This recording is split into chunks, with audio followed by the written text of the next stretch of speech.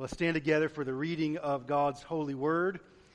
We're studying through the life of Joseph, but I actually want to read to you from 1 Peter as we continue to see this pattern week in and week out, is that the New Testament has great teaching that is then exemplified and pictured, and sort of a visual aid is given to us in the life of Joseph.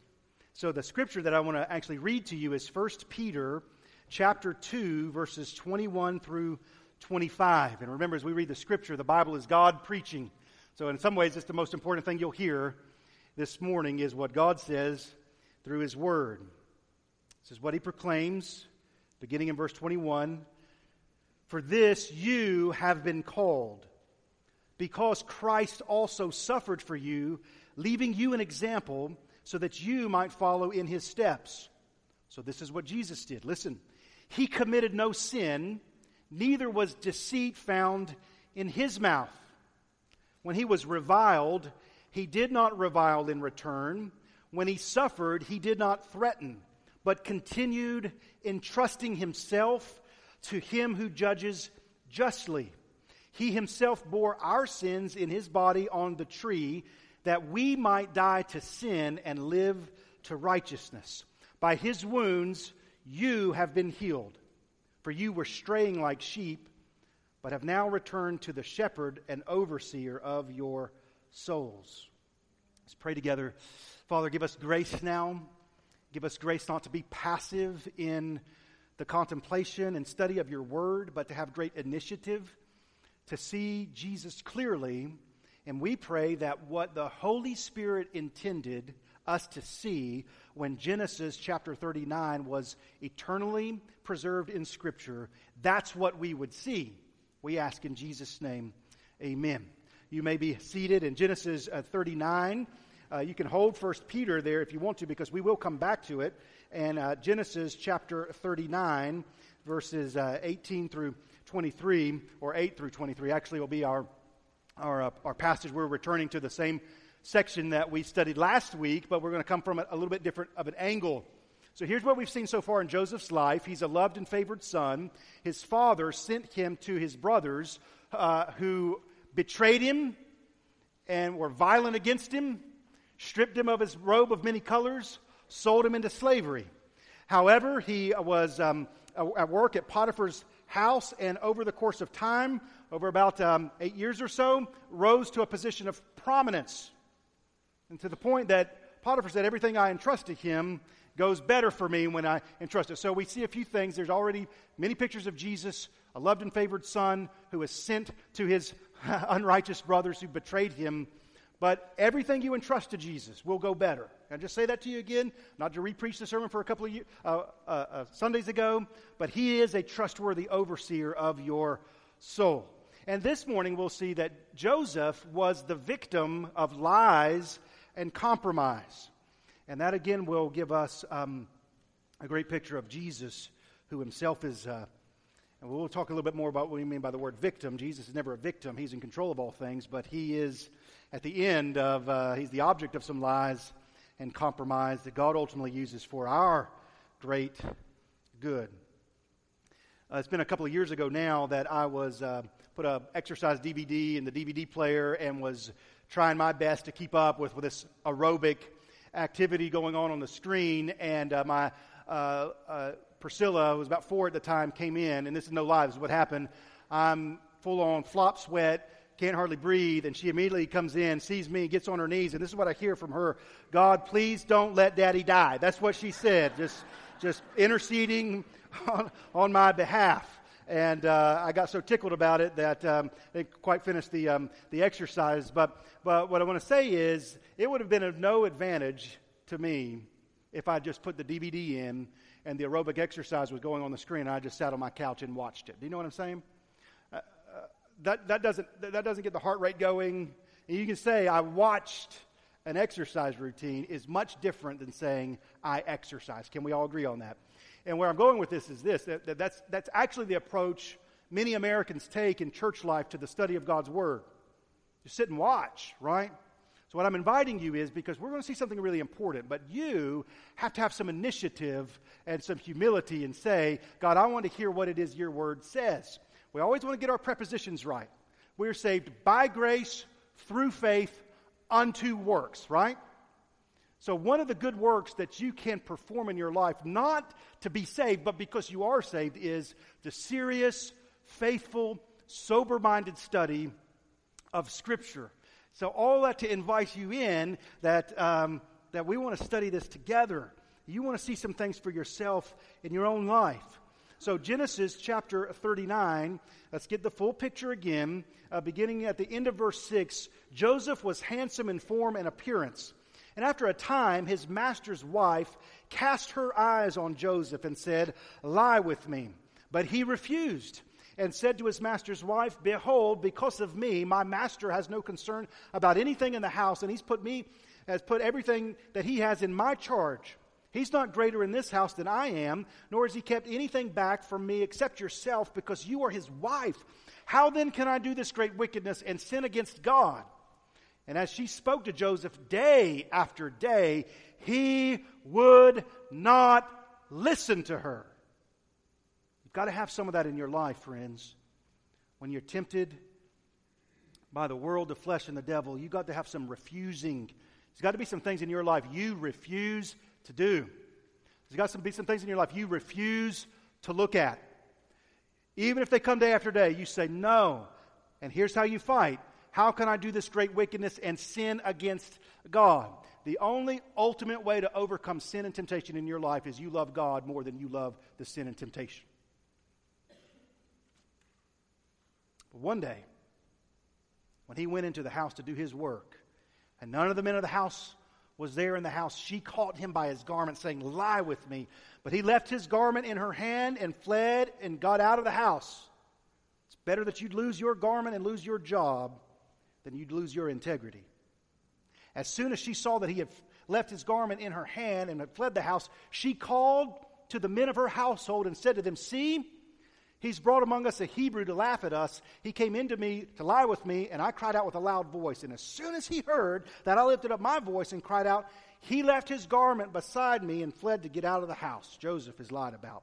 Verse 16, "Then she laid up his garment by her until his master came home. And she told him the same story, saying, 'The Hebrew servant whom you've brought among us came in to me to laugh at me. But as soon as I lifted up my voice and cried, he left his garment beside me and fled out of the house. As soon as his master heard the words that his wife spoke to him, "This is the way your servant treated me," his anger was kindled. Joseph's master took him and put him in the prison, the place where the king's prisoners were confined, and he was there in prison. But the Lord was with Joseph and showed him steadfast love and gave him favor in the sight of the keeper of the prison. And the keeper of the prison put Joseph in charge of all the prisoners who were in the prison. Whatever was done there, he was the one who did it. The keeper of the prison paid no attention to anything that was in Joseph's charge, because the Lord was with him. And whatever he did, the Lord made it succeed. There are few scenarios more horrible to contemplate than to be imprisoned falsely, right? I mean, there's no shortage of books or documentaries that are at our disposal recounting the tragic accounts of those accused of crimes they did not commit, but were found guilty and sentenced. And the rather modern advances in DNA testing in particular have enabled many who claim their innocence to have their testimonies confirmed. And we find right here in the pages of Scripture a man unjustly accused, unjustly imprisoned, and suffering as the result of charges for things he did not do. So let's see something real clear here. Joseph did right and suffered wrong. This needs to liberate us from a false understanding, right? Sometimes we think in life, if we'll just do the right thing, if we'll just make the right decision, then everything will go well. But what we need to see is everything will go well in, this is important, the end. But before you get to everything going well, there might be weeks, months, years of suffering. But Joseph's doing okay today. I'd rather be Joseph right now than Potiphar's wife right now. Agreed? So you always have to have the long view in mind. So we're going to see 3 simple points, pretty straightforward. And what we want to do is walk through this passage we just read and come at it from three perspectives. We'll start with Potiphar's wife, we'll move to Potiphar, and then we'll get to Joseph. So first of all, if you have an outline and want to track along in that manner, see, first of all, Joseph is the victim of lies. Joseph is the victim of lies. Now, we could put Potiphar's wife right up there with Jezebel as one of the most wicked women in all the Bible. When we really break down her actions and the implicit heart attitudes behind them, we're going to see a woman who is sinfully destructive. She exemplifies the great contrast, please hear me, between pure and unselfish love with selfish lust. Now, look at verse 21. The Lord was with Joseph. The Lord showed him steadfast love. And I want to contrast that, what the Lord's going to do in Joseph's life, with the scheme of Potiphar's wife. Potiphar's wife does not love Joseph. She lusts after Joseph. In verse 6, Joseph was handsome in form and appearance, and after a time his master's wife cast her eyes on Joseph. Steadfast love, here's a contrast you can make in your life. Steadfast love will remain faithful and true even when it doesn't get necessarily what it wants. Unstable lust quickly turns to hatred if things don't work out the way that you wanted. And again, Potiphar's wife is going to exemplify this. Reading the whole thought here together, verses 6 and 7, is what grabs Potiphar's wife's attention about Joseph is what? Is his appearance, right? The way that he looks. I mean, Joseph's a handsome dude. He's probably ripped. He'd be on the cover of magazines in this time and place. So, everything that she desires about Joseph is about his outward appearance. One of the books I read this week, I found this statement which I thought was greatly helpful. There are few things of less value to the Lord than outward appearance. It's true. And again, one of the ways we can contrast between the flesh and the spirit is, well, the Bible says it best, right? Man looks on the outward appearance, but God looks at the heart. And both are true. Unfortunately, the way we often measure people, discern about people, is how they look on the outside. But God looks at the heart. Look what happens. Look what happens when her sinful lust turns into reckless hatred. Joseph, verse 8, he refused. Joseph, how can I do this great wickedness and sin against God? Joseph would not listen. And then finally, what seems to have happened here is that she arranges to where it would just be the two of them in the house, right? And she caught him by the garment, saying, lie with me, but he left his garment. Joseph exemplifies the succinct passage of Scripture that we need to memorize, love, believe, and obey. Flee sexual immorality. Flee it. Don't flirt with it. Don't get ensnared by it. Flee it. And that's what Joseph does. He flees out of there, and look at what happens immediately. As soon, verse 13, as she saw that he had left his garment in her hand and had fled out of the house, she called to the men of her household and said to them, and boom, here we go, right? As soon as it happened. Her lust turns to hatred, and how long did it take? Got a stopwatch? Here we go. That's how long it took. 0.00001 seconds, right? First of all, let's just look through, let's just see what she does. First, she sows discord. Look who she goes to first. She called the other men of her household and said, see, he has brought among us a Hebrew to laugh at us. He came in to me to lie with me. I cried out with a loud voice. As soon as he heard that I lifted up my voice and cried out, he left his garment beside me and fled to go out of the house. Joseph is the victim of lies. And she begins to sow discord. Who does she go to first? She doesn't go to Potiphar first. She goes to everybody else first. You want to see some sinful, destructive tendencies on full display? Here she is. Today, you know what she would have done first? Posted it on social media, right? That's what she would have done first.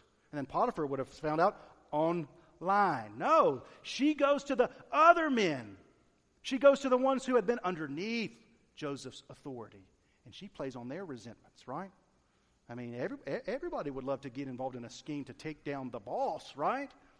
And here's Joseph. He's been a faithful man, a man of integrity. And this is how divisions come. And friends, the New Testament speaks very much about divisions coming into the church and to be on guard against it. And this is how it happens. So, whenever you listen to the reports of others and they come up to you, did you know what happened? You should ask a few discerning questions. What's the agenda behind this, right? When somebody talks to you, just ask a simple question. Is this of the gospel and of the Holy Spirit, or is this of sin and death? It's a good question to ask, isn't it? I mean, what's the perspective that this person is coming from? She's lying. Hold your spot there in Genesis 39 and turn with me to John, the Gospel of John, chapter 8. So hold your spot there. We're going to come back to Genesis, of course. John is the fourth book in the New Testament, Matthew, Mark, Luke, and John. And in John chapter 8, I want you to see, as Jesus is speaking to some who oppose him, and they oppose him very strongly. John chapter 8, verse 44, Jesus speaking, you are of your father, the devil, and your will is to do your father's desires. He was a murderer from the beginning and has nothing to do with the truth, because there's no truth in him. When he lies, he speaks out of his own character, for he is a liar and the father of lies. But because I tell the truth, you do not believe me. Do you know why the devil lies? Because that's his nature. First statement out of his mouth. Has God said? He lies specifically about God. Here's what's important to note. Jesus said the Holy Spirit would come into the world to convict the world of sin, righteousness, and judgment. Do you hear these three things? Sin, righteousness, and judgment. Three words that you rarely hear in our culture. Why? Because they're the three things that are lied about the very most. Sin, righteousness, and the coming judgment. Why is Potiphar's wife telling lies? Because that's her nature. She does not have a nature like God. Friends, God will not lie to you. The Bible actually says God cannot lie. It's not in his nature. You can trust him. When he says he so loved you that he's given his only begotten Son, you can trust him. But that's not the only weapon at her disposal that she unleashes. Look with me carefully here. This is important. Verse 14, she called to the men of her household and said to them, see, he has brought among us a Hebrew to laugh at us. Verse 17, she told him the same story, saying, the Hebrew servant. What's going on here? She's sowing discord, and now she's sowing discord on the basis of a particular issue. Who's tracking with me? What is the issue? Ethnicity. That's what's going on here. That's what she's saying. She's talking to all these Egyptians, and Joseph for years has been a man of integrity. He's been a man of faithfulness. He's been a man of truth-telling. He's worked hard. He's not cut any corners or shortcuts. And she tears it all down with two words, this Hebrew. So we need to see this very clearly. This is the basest form of discord. She's telling the Egyptians that there's an us and them mentality. This is wicked and awful and sinful. May we see this very clearly. If we harbor resentment, animosity, suspicion, or a sense of superiority on the basis of ethnicity, we have more in common with the lost and dead in her trespasses and sins wife of Potiphar than we do with the Lord Jesus Christ, who said his gospel is for all people, every language, every tribe, every tongue. Man looks on the outward appearance. The Lord looks on the heart. With this in mind, there are really only two groups of people on the earth, friends. Lost and saved. That's it. It's the sinfulness of man and not the holiness of God that categorizes people in ways other than that. And those who've been found, those who are saved, have a certain disposition and hard attitude towards those who are lost. And you know what it is? It's not hatred and animosity. It's love and service and compassion. Because you know what's true of every person who's been found? There was a time when they were, help me church, lost. Therefore remember, at one time, you were alienated from God, strangers to the covenants of promise, having no hope and without God in the world. But you who were far off have been brought near by the blood of Christ. Ephesians chapter 3, if you want to look it up. And those who've been found have a sacrificial love towards those who are lost. Now, let me just say a few things that I find helpful is lost people. Do you know how they act? Lost. I know it seems obvious, but one of the things that we need to be rescued from is this foolish notion that some Christians have that lost people will act as if they're not lost. You know how they act? They're lost. You know how you acted when you were lost? Lost. This is simple, straight from the Scripture. The mind that is set on the flesh, meaning you've not been born again, the mind that is set on the flesh is hostile to God. It does not submit to God's law. Listen, indeed, it cannot. That's Romans chapter 8. So it should come as no surprise to those of us who were at one time lost and now have been redeemed by God, by His blood, not by our own merit. See, that's what has to be put to death in the heart of every believer. And we're hardwired, so it's an ongoing struggle for a lot of folks, is that we have some superiority or merit of our own, and you don't.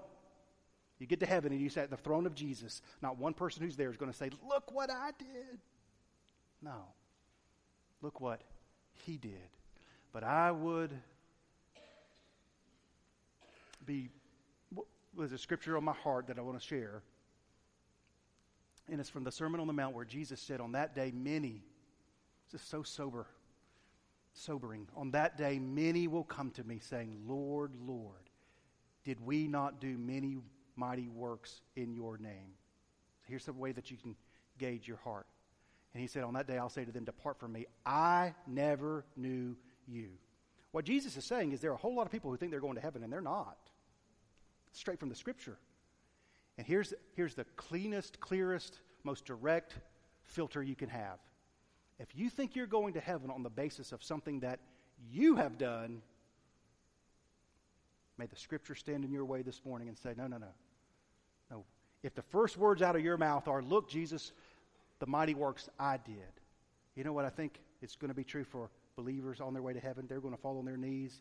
They're not going to talk to Jesus about what they've done for Him. First words out of my mouth, I pray, are, oh God, I've got nothing but what you've done for me. She's a liar because she's of the father of lies. That's her nature. So she sows discord. Next, she demonstrates, we already kind of knew this, that she's not a good wife. We knew that already because she's seeking an adulterous relationship. But look what she says in verse 14. Remember, she's not even talked to Potiphar yet. Verse 14, she called to the men of her household and said to them, see, he has brought among us a Hebrew to laugh at us. Who is he? Who's he? It's Potiphar. She's setting him up. She blames him for a problem she's lied about, and she blames him for something that never really happened at all. So here is sinful lust turned to hatred on full display. She is a missionary of the devil, friends. She cast her eyes on Joseph, and from the moment she looked at Joseph, his life got more difficult. She makes him the object of her lust. She persists in tempting him. Then once he refuses her, she makes him the object of her scorn and lies and divides the whole household on the basis of his ethnicity. Now, that's the opposite of an ambassador of the gospel. Amen? We make others the object of our love and compassion, sacrificing that they may hear the good news of Jesus and loving them even if they reject the message. We seek to unite people under the banner of the gospel until every nation, tribe, tongue hears this while we speak the truth in love. Joseph is the victim of lies. If you happen to still be over there in John chapter 8, look at verse 48. The Jews answered him, Are we not right in saying you are a Samaritan and have a demon? 0 for 2. John chapter 9, verses 13 through 17. They brought to the Pharisees man who had been formerly blind. Now it was a Sabbath day when Jesus made the mud and opened his eyes. So the Pharisees again asked him how he had received his sight. And he said to him, he put mud on my eyes, and I washed, and I see. Some of the Pharisees said, this man is not from God, for he does not keep the Sabbath. But others said, how can a man who is a sinner do such things? And there was a division among them. You want to keep going? John chapter 10, verses 19 and 20. There again was a division among the Jews because of his words. Many of them said, he has a demon and is insane. Why listen to him? Others said, these are not the words of one who is oppressed by a demon. Can a demon open the eyes of the blind? Lies, ethnic animosity, divisions, and Jesus. Are we talking about Joseph or are we talking about Jesus? Yes. Yes. Now we've looked at this account from the perspective, and by the way, just parenthetically but quickly, he's still lying about who Jesus is. Still lying to this day. Some of the most frequently used lies is, there is no God, there is no sin, there is no righteousness, there is no coming judgment. You know what those are all? Lies. There is. I am sinful. He is righteous. There is a judgment, and the only way that a sinful person can stand before a righteous God at the coming judgment is if a righteous Savior, the Lord Jesus Christ, pays for my sin. Glory to God, hallelujah, that the one for whom I will stand before as my judge stood condemned in my place before I stand before him. Now, he's been lied about, but I also want you to see, now we're going to shift to the second perspective, and that's Potiphar. Not only is Joseph lied about, Joseph next is the victim of political compromise. So now we want to take the narrative from Potiphar's perspective. He has no idea what he's walking into in verse 16. Up to this point, Joseph he's put everything in Joseph's charge. It's been running so smoothly. He's been so blessed. And then one day he walks through the door. She laid up his garment by her until his master came home. And she told him the same story, saying, the Hebrew servant whom he brought among us came in to laugh at me. But as soon as I lifted up my voice and cried, he left his garment beside me and fled out of the house. As soon as his master heard the words that his wife spoke to him, this is the way your servant treated me, his anger was kindled. So here's the question that most anyone who reads this narrative has to ask. Did Potiphar believe her? Does Potiphar think she's telling the truth? Now, all the text says here is his anger was kindled. It doesn't say his anger was kindled against Joseph. But let's remember, friends, the sequence of events. All the servants are watching. She's already stirred it up. She's already taken a baseball bat to the hornet's nest. They're all buzzing. They're all watching. She's already sown discord among them. Now, he's presented with the story. They've all been told what will happen now if he sides with Joseph. Do you see the pressure on his shoulders? I don't think he thought she was telling the truth. And I say that on the basis of a few verses here. Verse 39, chapter 39, verse 1. Joseph had been brought down to Egypt, and Potiphar, an officer of the Pharaoh, the captain of the guard, an Egyptian who had bought him from the Ishmaelites, brought him down there. Now look at chapter 40, verses 3 and 4.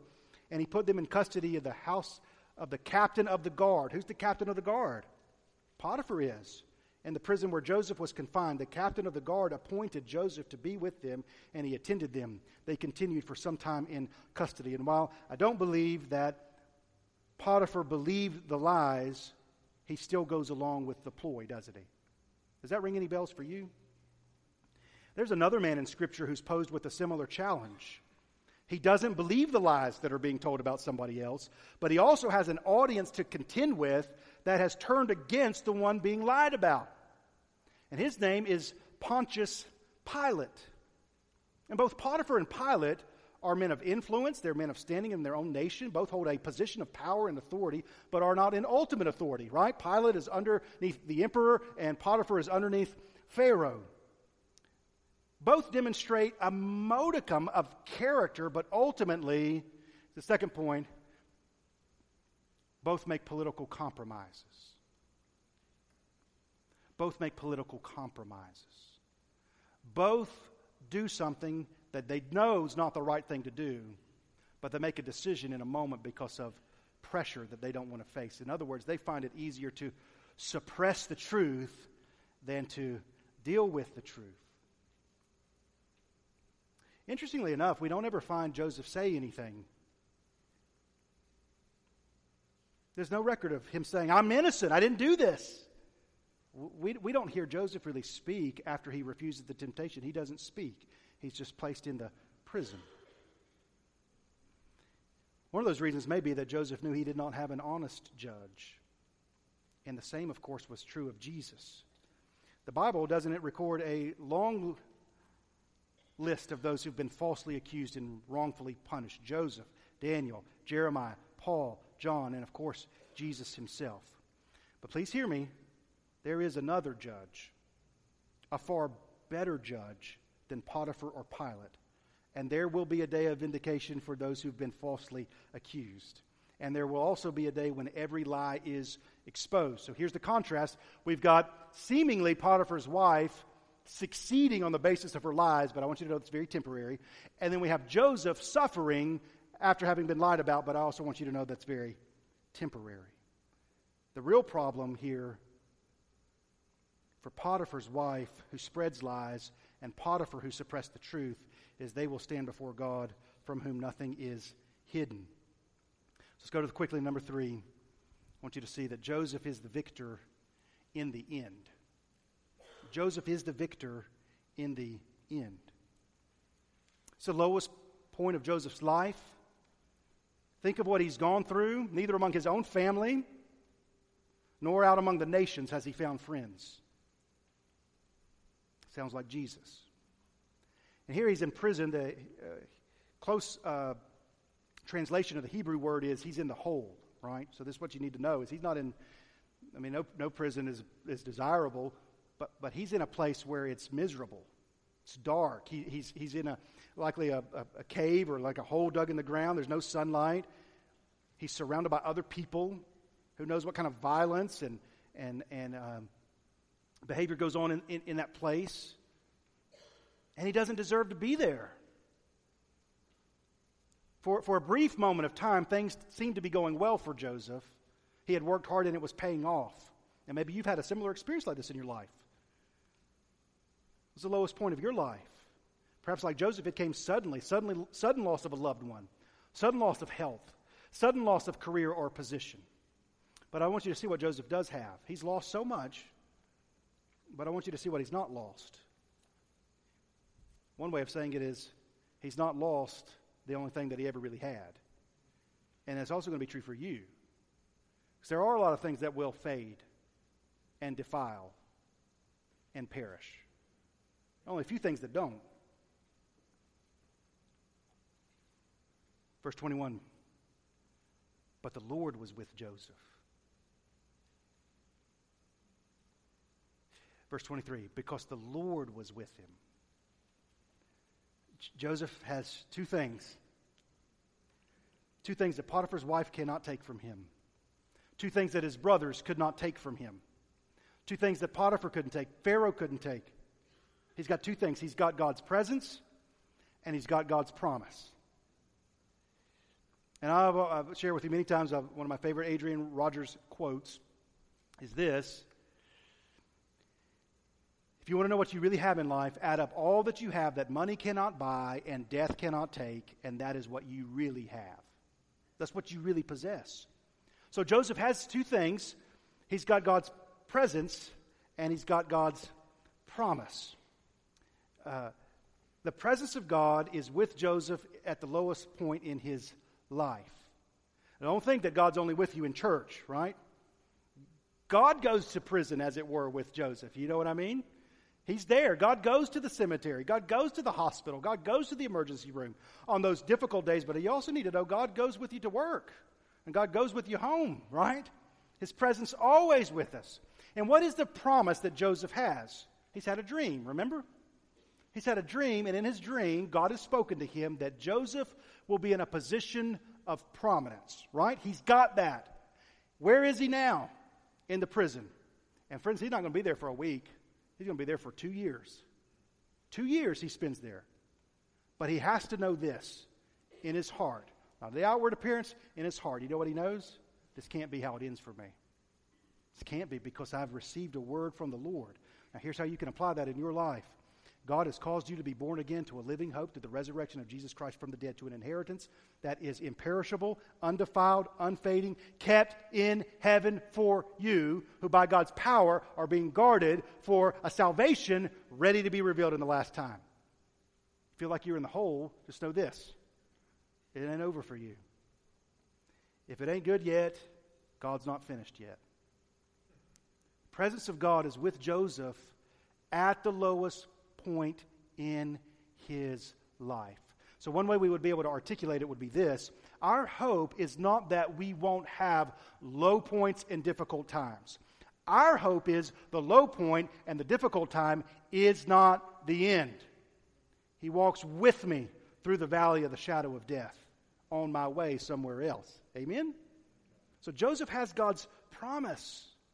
And while Joseph is there, listen, this is so important. Joseph doesn't throw a pity party in prison. His hope is not in Potiphar's wife to be found out about her lie. His hope is not, well, Potiphar will come around and he'll be a person of integrity and he'll get me out of here. His hope is in God. Now, some people, I think, believe and trust and know in my low points, in my hard points, God's still with me, and I know that, but they fall short of this important point. What happens with Joseph when he's in the prison? Look what happens. The keeper of the prison put Joseph in charge of all the prisoners who were in the prison. You see, when Joseph was in the palace and when Joseph was in the prison, he's the same person. His character, his work ethic, his ambassadorship of Christ and of God doesn't change when his circumstances change. Matthew Henry said, a good man will do good wherever he is. Joseph is not going to wait for his circumstances to be good for him to do good. Do all things without grumbling or complaining. You know who said that? Paul. And probably anybody who's went through the ringer like he did, right? So here's something to resolve. You want an application from this sermon? Here we go. If God brings me to the lowest place, I will do good there. If God brings me sorrow, I will be a blessing to others who are sorrowful. If God permits that I suffer unjustly, let it be a means that I'll be a blessing to others. So you mark this down big, bold, plain, and tall. The hardest moment of your life may very well be the open door to the most significant opportunity you ever have. Mr. and Mrs. Potiphar could spread lies. They could suppress the truth. They could take away Joseph's job. They could take away his earthly possessions. But they could not take away God's presence. And they could never, ever, ever, ever negate God's promise. Joseph will be the victor in the end. There's a moment coming, not too far from here, where Potiphar's wife, will be under Joseph's authority. And that's a picture of Jesus.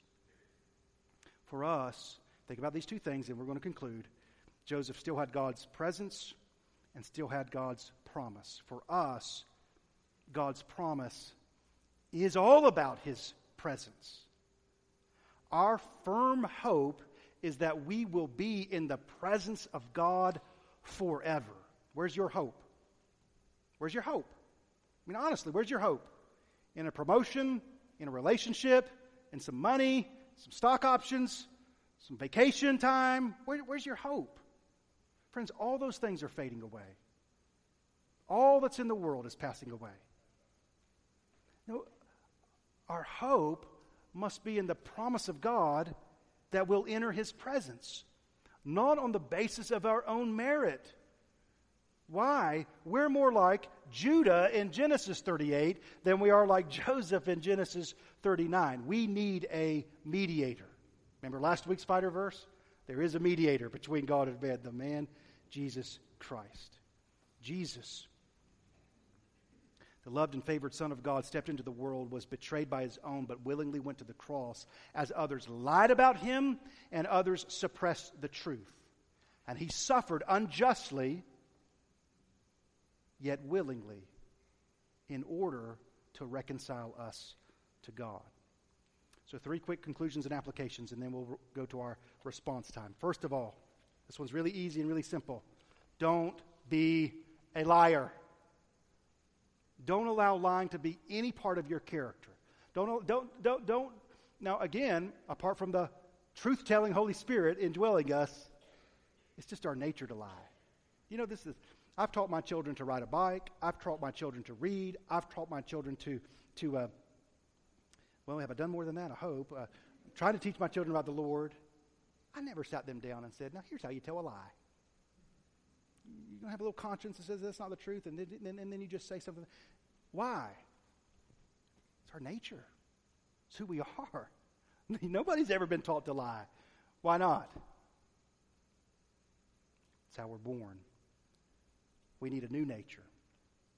So, secondly, do not forsake the truth for the comfort of expediency.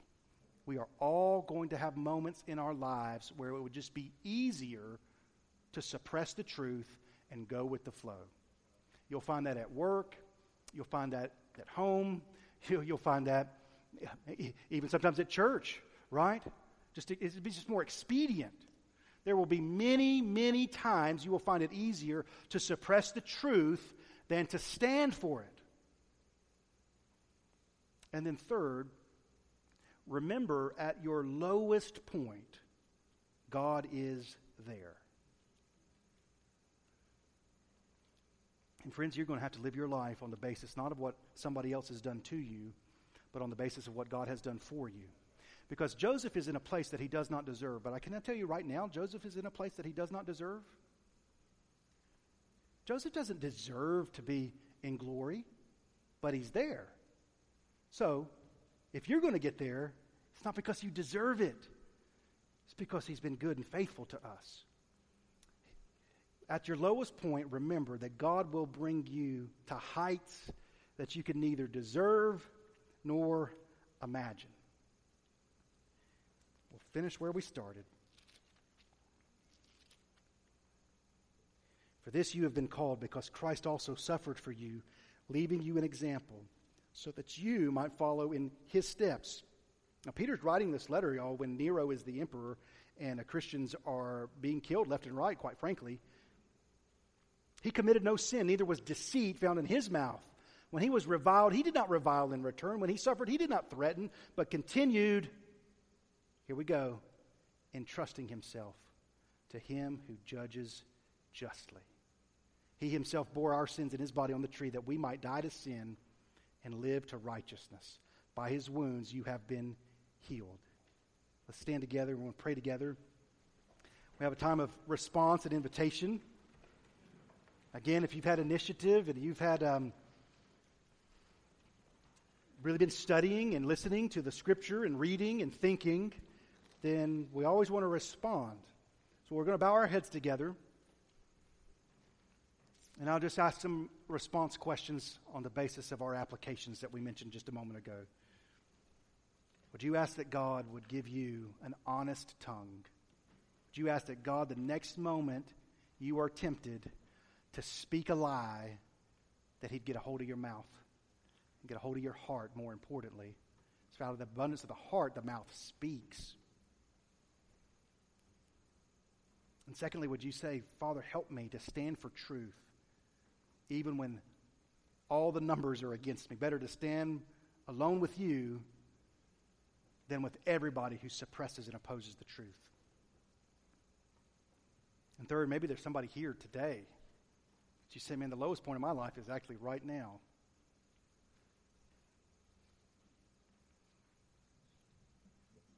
God did not abandon Joseph to prison. The Bible says the Lord was with him. And Joseph's story is not going to end here in the prison. Neither will it for anyone who trusts the loved and favored Son, Jesus. We're going to pray, and then we'll have a time of response and invitation. I'm going to stand right here at the front. If you got a burden on your heart, your soul this morning, I want to pray about it. It'd be my great joy and privilege to pray with you. Perhaps this morning it'd be true that you've never recognized the King. The Holy Spirit has come to convict the world of sin, righteousness, and the coming judgment. And may the Holy Spirit has done that in your life today. That you recognize you need the sinless, righteous, spotless Lamb of God before you stand in the judgment.